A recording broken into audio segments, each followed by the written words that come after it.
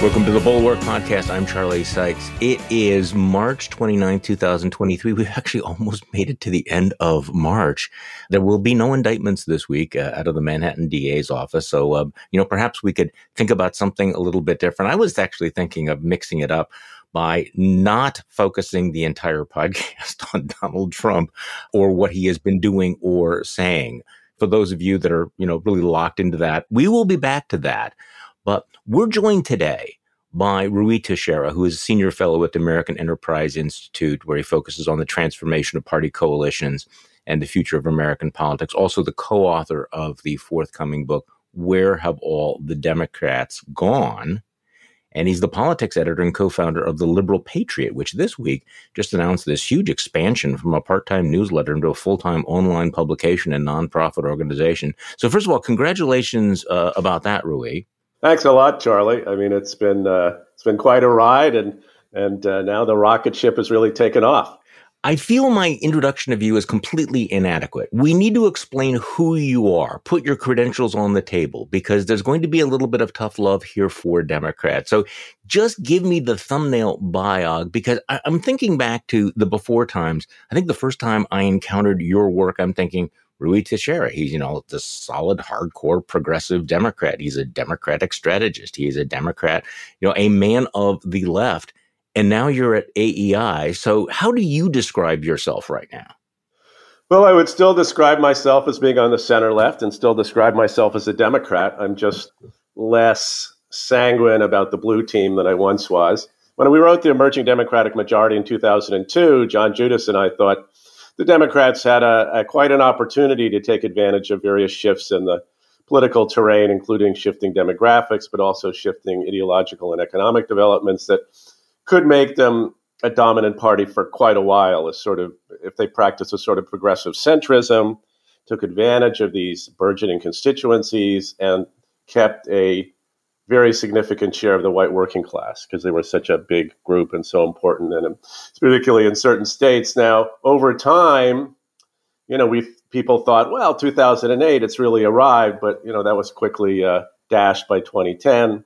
And further developments, and over time, even though I was at the Center for American Progress, perhaps the leading center-left think tank, I just became increasingly disquieted by the fact that people at the think tank, I thought, and in Democratic circles in general, were more and more susceptible to groupthink, more and more unwilling to think beyond the so-called rising American electorate, and more unwilling to think about, the white working class, we actually do need more of their votes. I mean, this is a very serious electoral vulnerability that needs to be remedied. And I felt like I was basically knocking my head up against the wall. Then after Trump gets elected in 2016, things really take a turn for the worse, I thought, in terms of a sort of reasonably objective analytical approach toward how do you build a Democratic coalition, and more toward hashtag resistance and, just a series of rah-rah, we're the good guys, the other side of the racists.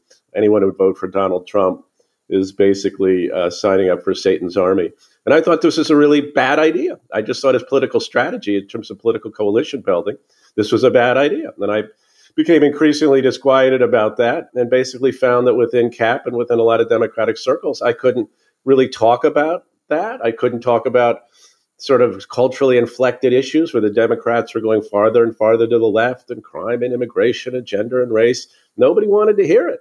I mean, in this era of Trump, because the threat feels so existential, it feels like there's been kind of a shutdown on any sort of introspection among Democrats. Obviously, I'm overstating it, but kind of the sense that, okay, we just can't engage in any sort of both sidesism. This is not the time to be self-critical. And as somebody has spent the last, 8 years, trying to figure out what went wrong with the right, what did we miss? What were the messages that went off the rails? It is interesting to see the resistance to the kind of critique that you're giving, because one would think the Democrats would be laser focused on the question that you just touched on, which is like, what is happening with the white working class voters?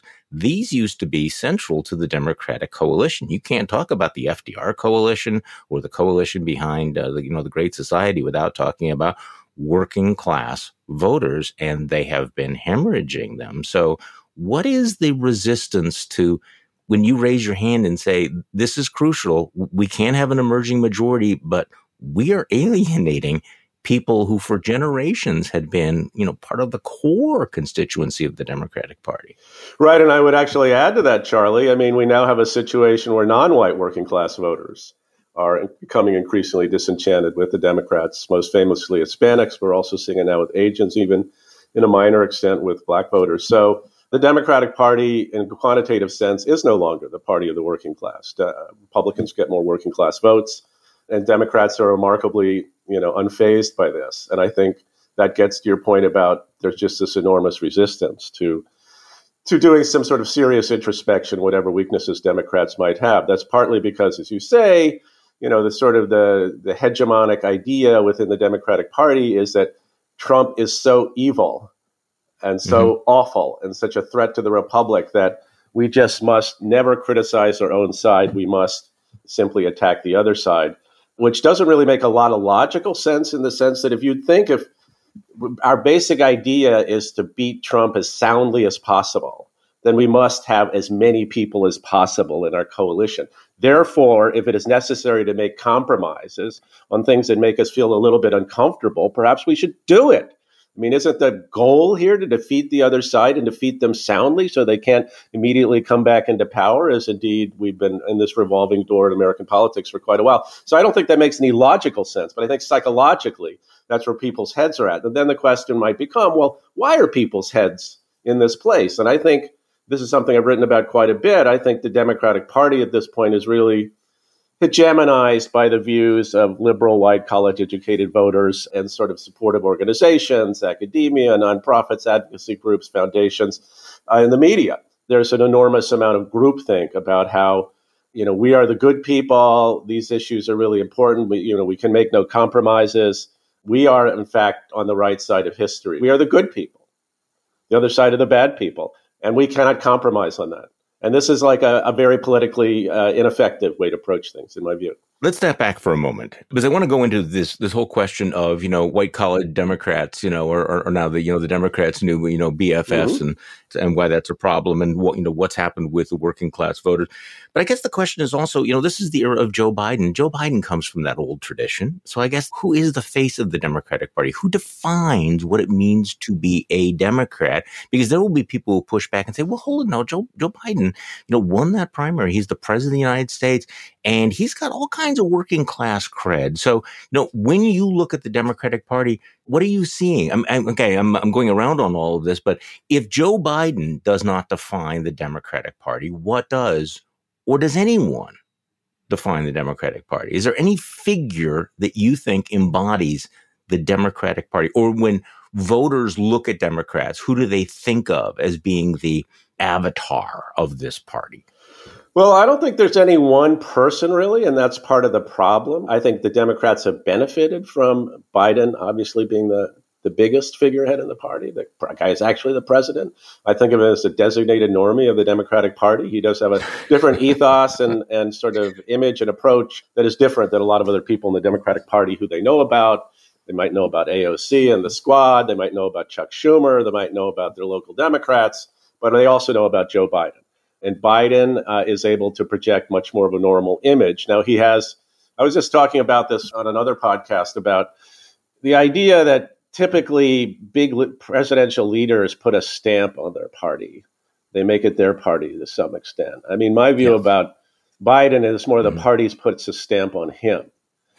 He has, in a sense, been captured by the evolving tendencies in the Democratic Party and the sort of the broad cultural outlook of that party. Now, he pushes back against that a little bit, but if you look at issues of gender and race and crime and immigration and just the sort of general Democratic approach to that cluster of issues, he's more influenced by it than not. Now, he's trying to tack back to the center on some of these things, like, for example, the willingness to sign the override of the D.C. crime bill. He's talking a little bit tougher on immigration, but by and large, he's not done too much, and he's staffed up by and large with people who are considerably to his left on all these issues. And I think he's a creature of the party. He's not going to rock the boat. He's not going to try to change the image of the Democratic Party in any concrete way. He's not going to pick any fights within the party in any kind of big way. I mean, for example, look at the D.C. crime bill thing. I mean, that's a fight, but it's not a fight against any particularly obvious icon or person that he can then, sort of really make a big deal out of. I mean, I've written about this, and you did too, Charlie, I guess, about, the Democrats missed their chance for a Chesa Boudin moment when Chesa Boudin, the notoriously sort of lax DA in San Francisco, who was associated with crime and disorder in the country and in a city, got cashiered out by the voters of San Francisco. Great opportunity to say, well, that's Chesa Boudin, but that's not where Democrats come from. He is totally not our guy. He's not who we are. So I think that refusal, in a sense, to define more clearly and with a bit more sharp edges who Democrats are these days and what they are not is a real problem for Biden and for Biden's coalition. He can't put his stamp on the party, as it were, and the party will continue to put its stamp on him until and unless he's willing to do that. And right now, I don't see him doing that. I think the fundamental reliance is back to something we were talking about earlier, Charlie. Trump, MAGA. They're all bad. They're all the same. As long as we continue talking about them and not criticizing ourselves, then we'll be great, right? It's a matter of keeping the focus on how evil the other side is. I mean, anyone who, like you or me, who might raise questions about the Democrats' approach and think they need to modify it significantly is basically almost doing the work of the other side. I mean, I'm sure you've heard this yourself. So one of the things that you have written about that really stuck with me is what you call the Fox News fallacy. And I think it tacks along with all of this, which is, and I don't want to put words in your mouth here, but the Fox News fallacy basically being anything that Fox News thinks is a big deal or that MAGA thinks is a big deal, we need to either ignore or defend. So talk to me about the Fox News fallacy and how it fits into all of this. Right. Well, I think that is very much the sort of worldview, the filter through which a lot of things are seen by Democrats these days. If something is being raised by the conservative media, by politicians who are putting the Democrats in the crosshairs, it's the obligation of Democrats to stoutly deny there's anything to it. And in fact, the only reason why anyone would be concerned about this is because of their underlying racism, xenophobia, transphobia, or what have you. And I think that is not responsive to where ordinary voters are coming from. I mean, there are many, many, many examples of this. Crime was a great example to begin with. Now, as I say, Biden's trying to tack a little bit to the center, but the initial reaction of most Democrats to the concern about crime and the need to get tougher on crime was basically to argue that crime was being exaggerated as a problem. The people who are bringing this up in conservative media just want to scare you. They want to make you afraid. And they may want to make you afraid because they really want to tap your underlying racism about who the criminals are. It goes on and on and on, as opposed to like the more parsimonious approach, which is, well, people are probably concerned about crime because there's a lot of crime and people hate crime. And they don't think we're doing a good job in terms of public safety. So maybe we need to address that. That's a more parsimonious approach to the issue. Same thing with immigration. When people are pouring across the border, when the country is hitting like new highs in the amount of illegal immigration, maybe the best approach isn't to deny that it's a problem and sort of act as if, well, I mean, the only real problem here is people talking about how much immigration there is, as opposed to, well, here's our plan for doing it. We are going to be tougher at the border. We do think border security is important. We do think the asylum system is going to be gamed, and here's how we're going to fix it. Now, the Democrats, again, have moved over the last few months into a little bit saner or tougher position on this, but it's taken them a long time, and they've lost credibility on the issue as a result. So, the Fox News fallacy is like trying to reason in a fog. If you're trying to understand where voters are coming from, but the first reaction to any kind of criticism on a whole cluster of issues is, well, it's all made up, and it's all like these terrible actors who are trying to pull the wool over the voters' eyes, then that makes you not able to defend as well as you should and make your viewpoint known and actually articulate a reasonably centrist, regionally progressive view in all these areas. It's totally antithetical and counterproductive to where Democrats need to be on a lot of these issues, I think. Well, it also takes the bait, right? I mean, if Fox News decides it's going to make an issue of something, they can bait progressives into defending it. So they find themselves either ignoring the substance of the issue or being baited into defending something on, the culture war turf. It feels as if many of the Democratic leaders are catching up with their voters, though, because Democratic primary voters have shown that they, in fact, do want a tougher line on crime. I mean, you see that in the New York mayoral election. You see that in, the San Francisco recall of the DA there. You're seeing it perhaps in Chicago as well. So in some ways, it feels as if Democrats are catching up with where their voters are already going, that the primary electorate is far less progressive or willing to ignore these issues than the, college educated staffing elites. True? Yeah, no, I think that's definitely true. I mean, it depends, of course, on the area you're talking about. I mean, one reason why there's more members of the squad than there used to be is because it is possible in a primary context to get rid of a sort of moderately liberal person and replace them with a flamingly liberal, hard left kind of person who is down the line and all the issues we've been talking about. But in a much broader context, when you look at entire states, when you look at the country as a whole, the Democratic primary electorate is, in fact, not all that left on a lot of these issues. And their concerns are now starting to come to the attention of the politicians. And I think this does connect to what you were alluding to there at the end. What do staffers think? What do people in the media think? What do people in advocacy groups think? What are the people who are constantly trying to talk to these politicians? What do they think? It's got too much influence over what politicians think and what they respond to. And there's not enough influence of what ordinary voters, even ordinary Democratic voters, think, leaving aside voters as a whole. So I think that is a huge problem. And I think Democratic politicians should get their head out of the sand and try to more understand what their own voters are thinking and pay absolutely no attention to what's on Twitter. Hey, folks, this is Charlie Sykes, host of the Bulwark podcast and friend of the Michael Steele Show. We created the Bulwark to provide a platform for pro-democracy voices on the center right and the center left, for people who are tired of tribalism and who value truth and vigorous yet civil debate about politics and a lot more. And every day, we remind you folks, you are not the crazy ones. On my daily podcast, and that's right, we do it 5 times a week, I'm joined by some of the smartest, savviest, most provocative voices on the scene. And every day, we have great conversations. You won't always agree, but you won't be disappointed. So why not head over to thebulwark.com and take a look around. Every day, we produce newsletters and podcasts that will help you make sense of our politics and keep your sanity intact.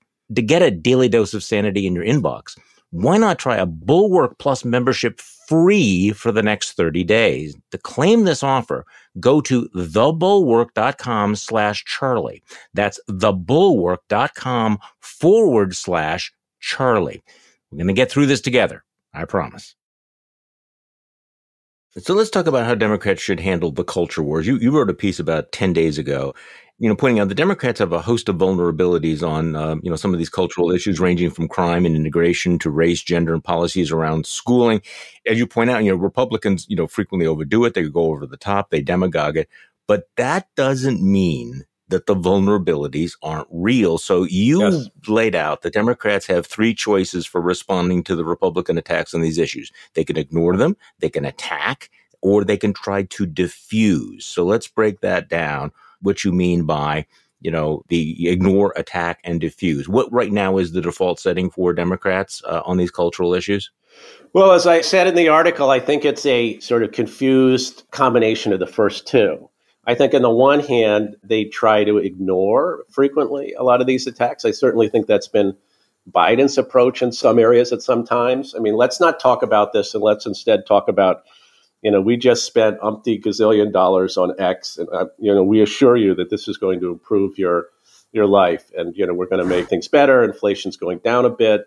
It's basically trying to take a given attack in a culture war area and basically talk instead about something else on the theory that that's really the true interest of the voters and they'll respond to that. The attack is truly taking the bait and saying, well, whatever the conservatives are saying that we're for, damn right we're for it. It's a good thing, not a bad thing. And, to the extent there's anything wrong with it, it just reflects an exaggeration or a lie on the part of our opponents, sort of essentially giving absolutely no ground, right? So damn right we're in favor of drag queen story hour. We love drag queens. Drag queens should be in every school. Right, yeah. Anybody who would oppose this is obviously just some sort of bigot, and the Republicans are trying to, sort of unleash the underlying bigotry of the American people, and we must oppose that. But yeah, if you look at where ordinary voters are coming from, if you look at where the median voter, they're very uncomfortable with a lot of this stuff. They don't think kids should learn gender fluidity when they're 7 years old. They don't think drag queen story hour is an unalloyed joy for everybody. They're actually very nervous about, this continue with the trans issue, about the easy availability of hormones, puberty blockers, and surgery for people who are under 18. And in fact, that's a legitimate concern. We get it, that would be what ideally Democrats diffuse the issue. This is a serious problem some kids have. We have to pay attention to it. But on the other hand, it's, there's nothing wrong with them having talk therapy and so on and so forth. And the first thing we want to do is not medicalize children. I agree with you, concerned voters out there. Medicalizing children at the drop of a hat is not a good idea, and we're not for it.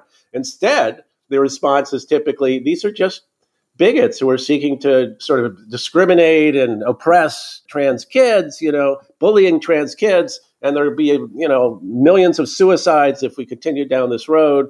And it's just so awful and evil. But I mean, there is a middle ground here, where like you're sort of attentive to the concerns of different kinds of children. You don't want discrimination. You don't want bullying. You want to be nice to everybody, but you recognize it's a problem. Yeah. Is anyone there, though? Because I'm thinking of the middle ground, and it feels like kind of an empty field at the moment. Right. Well, I think that's a very interesting, just on this specific issue. I think the middle ground is remarkably unoccupied in most of these issues for the Democrats. But I think one thing that's really quite interesting is how little deviation there is from sort of an extreme, sort of pretty radical approach that's basically driven by the trans lobby and trans activists within the Democratic Party. There's almost nothing that this sort of group of people and advocates have argued that Democrats are willing to dissent from at this point. You're much more likely to have Democrats talking about being tough on crime and immigration than you are to have any Democrat with any kind of a profile saying, well, I think actually there are some real problems here. And this is a contrast, Charlie, to what's going on in the UK, in Finland, in Sweden, and Norway. We're realizing there's a lot of questions about these procedures and about this approach to, trans kids, right? That this is a really difficult, complex issue, and the evidence is not good that medicalizing children is actually a good idea, that puberty blockers are, in fact, this unalloyed good, and all it does is pause people so they have a time to think. This is dogma, basically, that has essentially taken over the Democratic Party. There's real pressure on people, not to say this. It feels like right now, this would be political suicide for any progressive to take the position you're taking right now, because in terms of intolerance, and by that, we're going to get huge blowback on all of this. But I was actually talking about this with my colleague Mona Charan the other day. And I think, part of it is, and I use this word advisedly, the kind of violent reaction against even questions being asked about this actually doesn't seem like an expression of confidence. That anyone that even raises this, is immediately demonized, is immediately attacked, which basically says, look, if you're confident about your position, if you're confident about the science, why are you so intolerant? Why are you so resistant to any questions being offered? So this is one of those issues where Democrats feels like they're trapped on this issue, that there is no wiggle room. There's no way for them to take the position that you just articulated. Yeah, I think there's a lot of truth to that. I think that, a lot of it is to some extent driven by the precariousness of the underlying position of the people who are blocking with the trans advocates. Yeah. The idea that biological sex isn't important is like not normie voter position. It's kind of like, who are you going to believe, me or your own eyes, right? Everybody knows that, sex isn't just assigned at birth. There is such a thing as biological males and biological females. And you can, in fact, suddenly become a woman just by saying you're a woman. Maybe you're a trans woman. Maybe you want to live as a woman. That's fine. Nobody should take that right away from you. But that doesn't, don't tell me to change my whole worldview about, the nature of biological sex and the nature of society and the nature of evolution just because you say so, right? So I think that's where some of the defensiveness comes from, because the whole line of analysis is so precarious and so illogical in many ways that I think the impulse is to strike back at it as brutally as possible and just try to dismiss critics as being transphobes, bigots, and people who just aren't, for being humanitarians. So a lot of Democrats are going to push back on this argument that they can't take the central position on cultural issues. They'll say, look at the Dobbs decision, where Democrats have been able to occupy a center ground in opposition to a lot of the extreme positions of the GOP. So isn't the Democrat positioning on abortion kind of counterfactual to what you're describing? Well, not counterfactual in the sense that it's much more of a centrist position to be for, availability of abortion than it is to be for banning it full stop. And I think that's really what the Republicans benefited from. The hardcore pro-life position of the Republican Party became associated with a lot of candidates in 2022 and with the Republican Party in general, whereas in reality, the sort of normie voter position on abortion is it should be basically legal and available in the first 3 months, maybe not in the second 3 months, and definitely not in the third 3 months, right? I mean, people are very leery about the idea, basically abortion should be available almost to the time of birth, right? So that's an extreme position, which a lot of Democrats do hold, particularly some of the abortion advocates. But that became not the issue because of Dobbs and the way it came down and the way the 2022 election evolved. Basically, they were able to run against the idea Republicans wanted to ban abortion full stop. Now, to the extent that continues to be the discourse, then they will benefit. To the extent it starts getting a little bit more complicated about, just what should be the regs on abortion, should it in fact be available without restrictions up to, the time of birth, well, I think that's when, you're going to have a little bit more challenging sort of situation. And there was some interesting Morning Consult data that just came out that shows the saliency of abortion issues is already starting to go down, as indeed we might expect after the Dobbs and the 2022 election. So I think this will be a more complicated issue for the Democrats, but I don't think it obviates the idea. Just take a centrist position, right? I mean, yes, you're for abortion being available, at least within the first 3 months. And after that, to safeguard the life of the mother and health, and available only with restrictions, say, after the first 3 months. Whatever the particular set of weeks people want to select is, I think that will ultimately should be the centrist position and should be what Democrats seek to promote, not that abortion be available without any restrictions at any time. Well, as you also point out, though, abortion isn't crime, it's not immigration. And the party is still associated with views on crime, immigration, policing, free speech, race, gender, and meritocratic schooling that are far from median voters. You write, voters are just not sure that Democrats can look beyond their cultural commitments to ensure public safety, secure borders, high-quality, non-ideological education, and economic progress for all Americans. So let's go back to this diffuse response. You're talking about neutralize the vulnerabilities, disassociate yourself from extreme positions held by members of the party, embrace common sense approaches.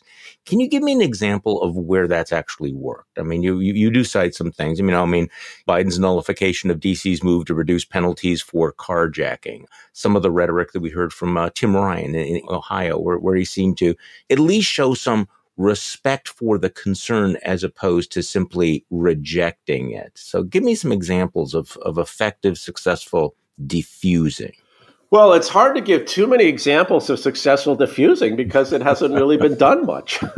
So this is an aspirational kind of thing, but as I point out in one of those articles, there's a lot of common sense positions Democrats might want to start being associated with that, in fact, would probably do better and help change their image from what it is today. For example, equality of opportunity is an American principle. Equality of outcome is not.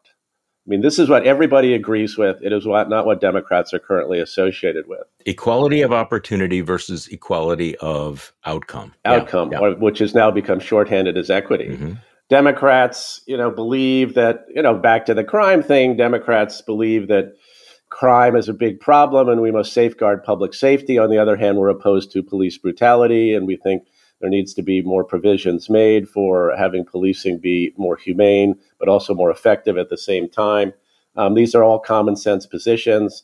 We believe that racial achievement gap is a big problem. We should try to remedy this, but we think standards of high achievement should be maintained for people of all races and backgrounds. And we should, not do away with merit as a criteria for determining, how well someone's educated and sort of controlling access to elite slots and all that. Democrats are associated now with a sort of somewhat anti-meritocratic approach to schooling. That's hurt them in New York. It's hurt them in San Francisco. It hurt them in Virginia in the Glenn Youngkin race. People are not on board with the idea that basically all, and this gets to sort of a broad position Democrats might want to take, that they're not on board with the idea America is a white supremacist society and that all disparities in America, including between races, are strictly a product of racism and that all white people benefit from this. They all have white privilege. and so on and so forth. Democrats should forcefully, in my view, dissociate themselves from that and basically take the position that, that's not fair to characterize people in this way. And we actually do believe in equal opportunity, color blindness, neutrality, and that, that's what America is about, giving everyone an opportunity to achieve. And we're adamantly opposed to discrimination. We want to give people the tools to achieve, right? The opportunities to achieve. We want to give people the opportunity to acquire merit, not to do away with criteria of merit.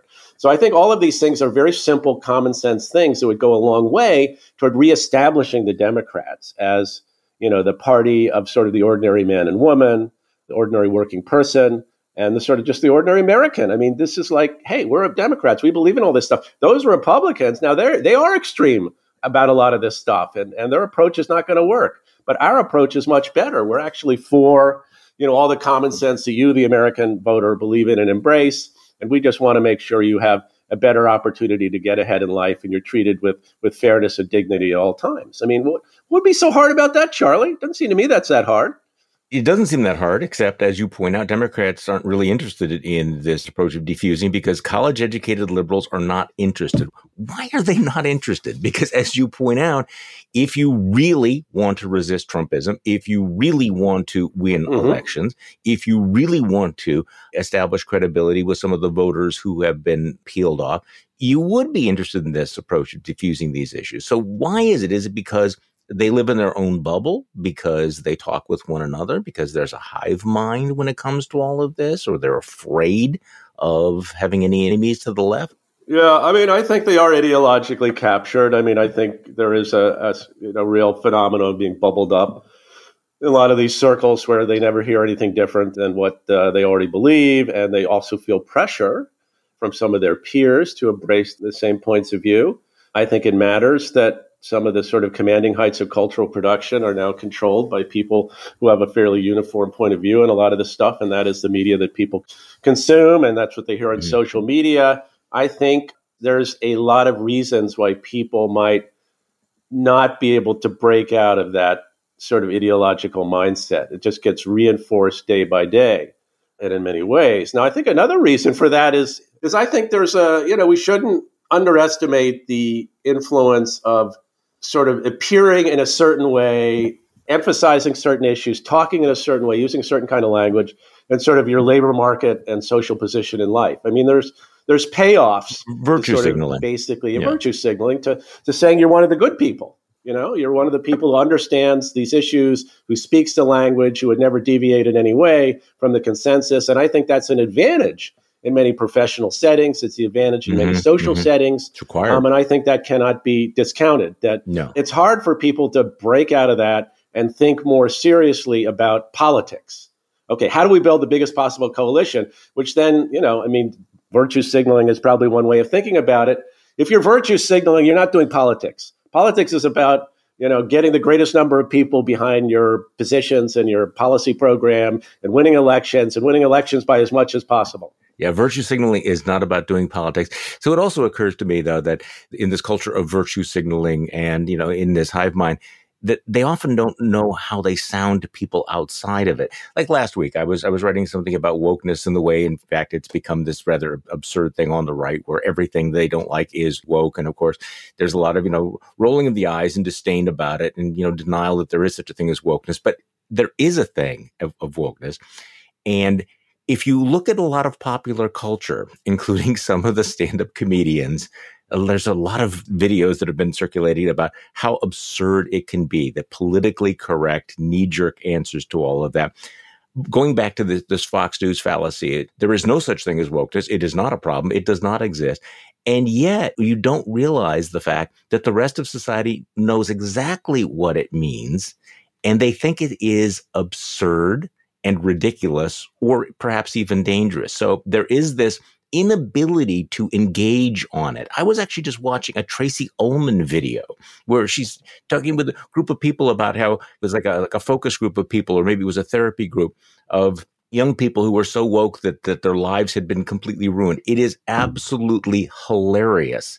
And it's not within the last few months. So there is this disconnect where I think that with all the virtue signaling and the over-the-top extreme use by Republicans, there's kind of a disconnect. Like, do you understand when you talk like this, how ridiculous you look to the normies? Yeah, no, I think there's not a consciousness of that at all, and probably because they never talk to normies. They talk to each other.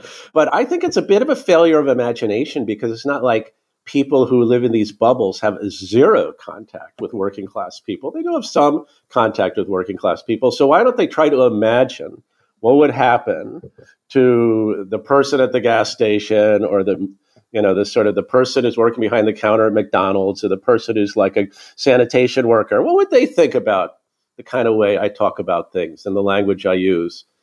Would this really work with those people? Or maybe they would roll their eyes and say, who is this moron? So it would be great if people would talk to more normie people. I mean, people who are in this bubble. I think that's a great idea, but I would at least advocate they just try to imagine what it would be like to talk in the way they normally talk about a lot of these issues to people they might encounter in their daily life but haven't spent a lot of time talking to, because I think it's that thought experiment might be instructive for them. On the flip side of all this, what are the Democrats' strongest talking points? What are their strongest positions vis-a-vis Republicans going into 2024 in terms of substance? I mean, obviously, the craziness, the deplorability of MAGA and Donald Trump. But are there other issues that are, in fact, really salient? Issues like Social Security, issues like income security? What are the issues that you think might actually be attractive to these normie working class voters if you push aside all of these other issues like gender identification, et cetera, or, the sense that people look down on them? What works with them?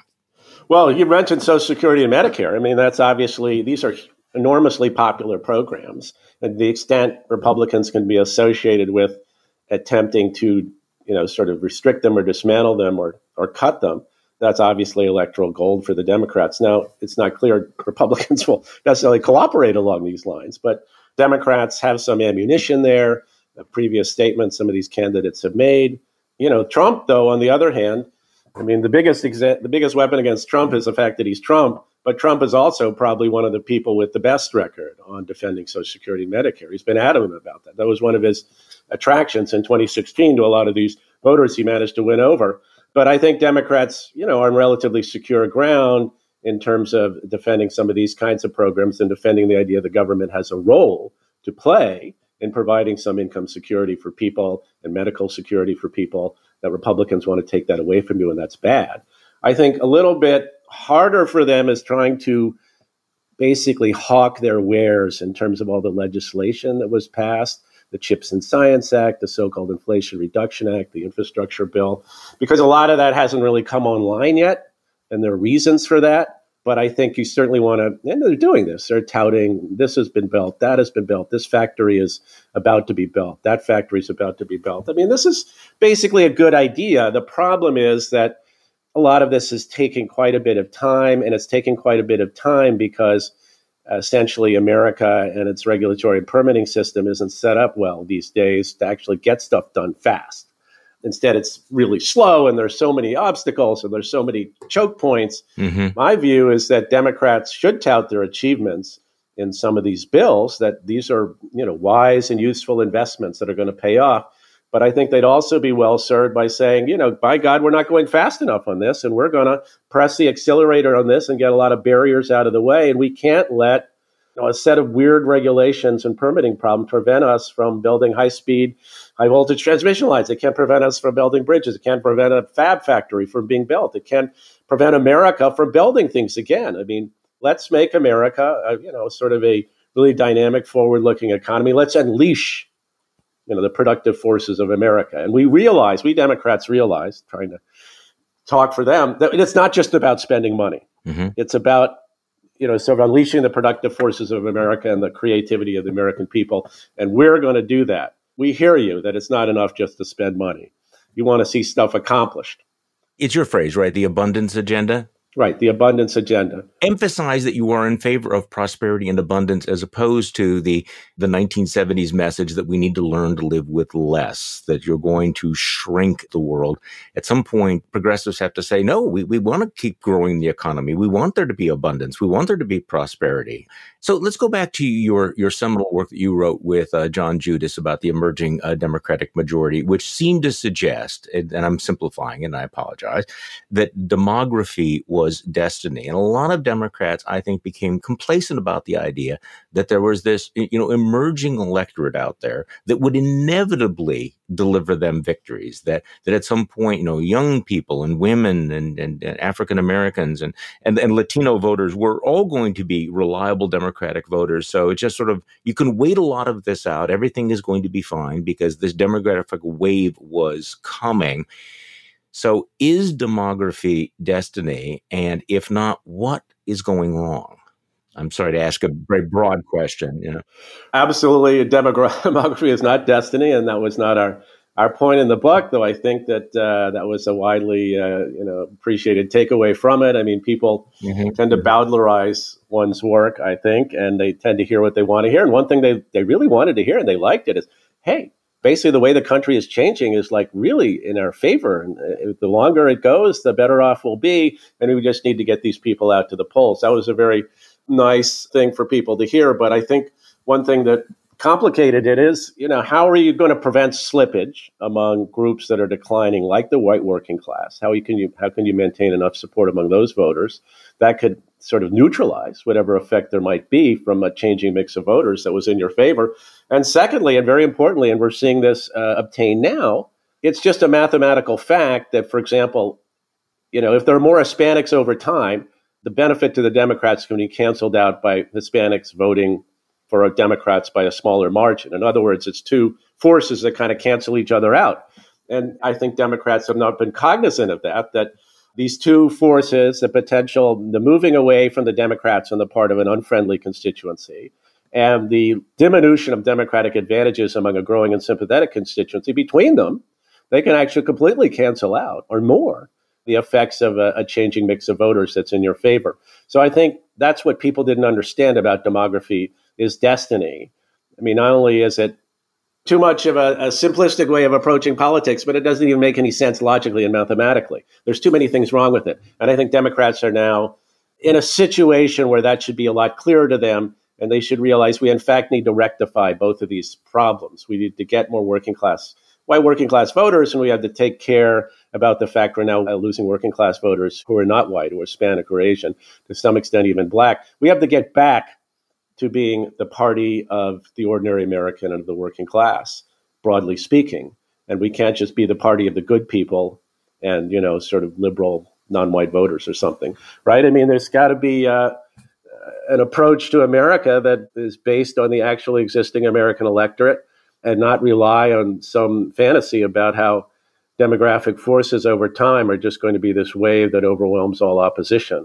So that's my wrap on that. I mean, I never believed demography is destiny, but I think it should be even clearer to people now that that's not the case. Okay, so in the few minutes we have left, give me the pitch for what you're doing with The Liberal Patriot, because I'm really interested in seeing what you're doing. You're going to be featuring twice the amount of coverage of American politics and policy. Mm-hmm. You're going to have a regular column from a former Ohio congressman and Senate candidate Tim Ryan. That's right. Dispatches from the Heartland. You have an afternoon news roundup. And you also just have a long list of contributors that does remind us that, in fact, although they may not be that visible, that there are these progressive centrists out there. There are people, and you're giving them a voice. So just tell me a little bit about why people should sign up for The Liberal Patriot, what you're going to be doing there. The Liberal Patriot started out as just the four of us, myself, John Halpin, Peter Julian, Brian Katulis, kind of running this Substack out of our back pocket, trying to write once a week, each of us.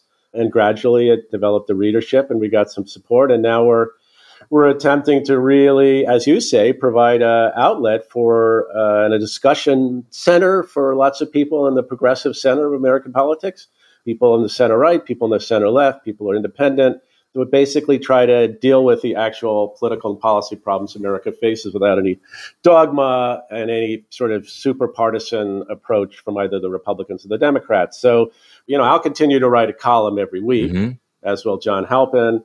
and Peter Jewell and Brian Katulis will do something on foreign policy. We're going to bring in a lot of other people to contribute to our discussion. Like today, we had something from Tim Bardick, who works at the Upjohn Institute on how policy can help distressed places in the United States. And that's a huge, important issue politically and just, for our society, that there's so many places that are being left behind. It's not really the case that simply by, having big, massive federal programs, you're going to be able to help the distressed places and the left behind communities in the country. So that's an important discussion to have. And we're going to have many other contributors: Lane Kmark, Bill Galston, Musal Garbi, John Judas. There's a whole long list of people. And we're going to bring in more. We're going to try to encourage people to publish on our platform and have discussions about the important issues, again, outside of the sort of fog of the partisanship of both parties. And we're going to be doing some survey research. We're going to do 5 big surveys a year to try to get at some of these issues that are roiling the American electorate and really understand what's going on with that.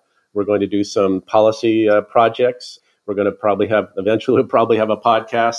But most of all, we're just really going to ramp up the amount of material that we put out and that, sort of help to drive this discussion forward. And you know what, Charlie? Best of all, it's free. So you can go to the Liberal Patriot right now and sign up for free. And you will get all of our stuff on a regular basis. And wait, there's more. We even put out a digest every day of important stories that have hit the news and important developments in the country, giving a summary of what's going on and TLP's take on the whole thing and why it's important. So, there's just sort of a plethora of content that is available to you at a mere tap of the keyboard. So I implore, I beg, I beseech your listeners to sign up for the Liberal Patriot. Oh, and I would encourage that. I'm very, very much looking forward to this. Rui Teixeira, thank you so much for joining me. I appreciate it very much. Thanks for having me, Charlie. And thank you all for listening to today's Bulwark Podcast. I'm Charlie Sykes. We will be back tomorrow. We'll do this all over again.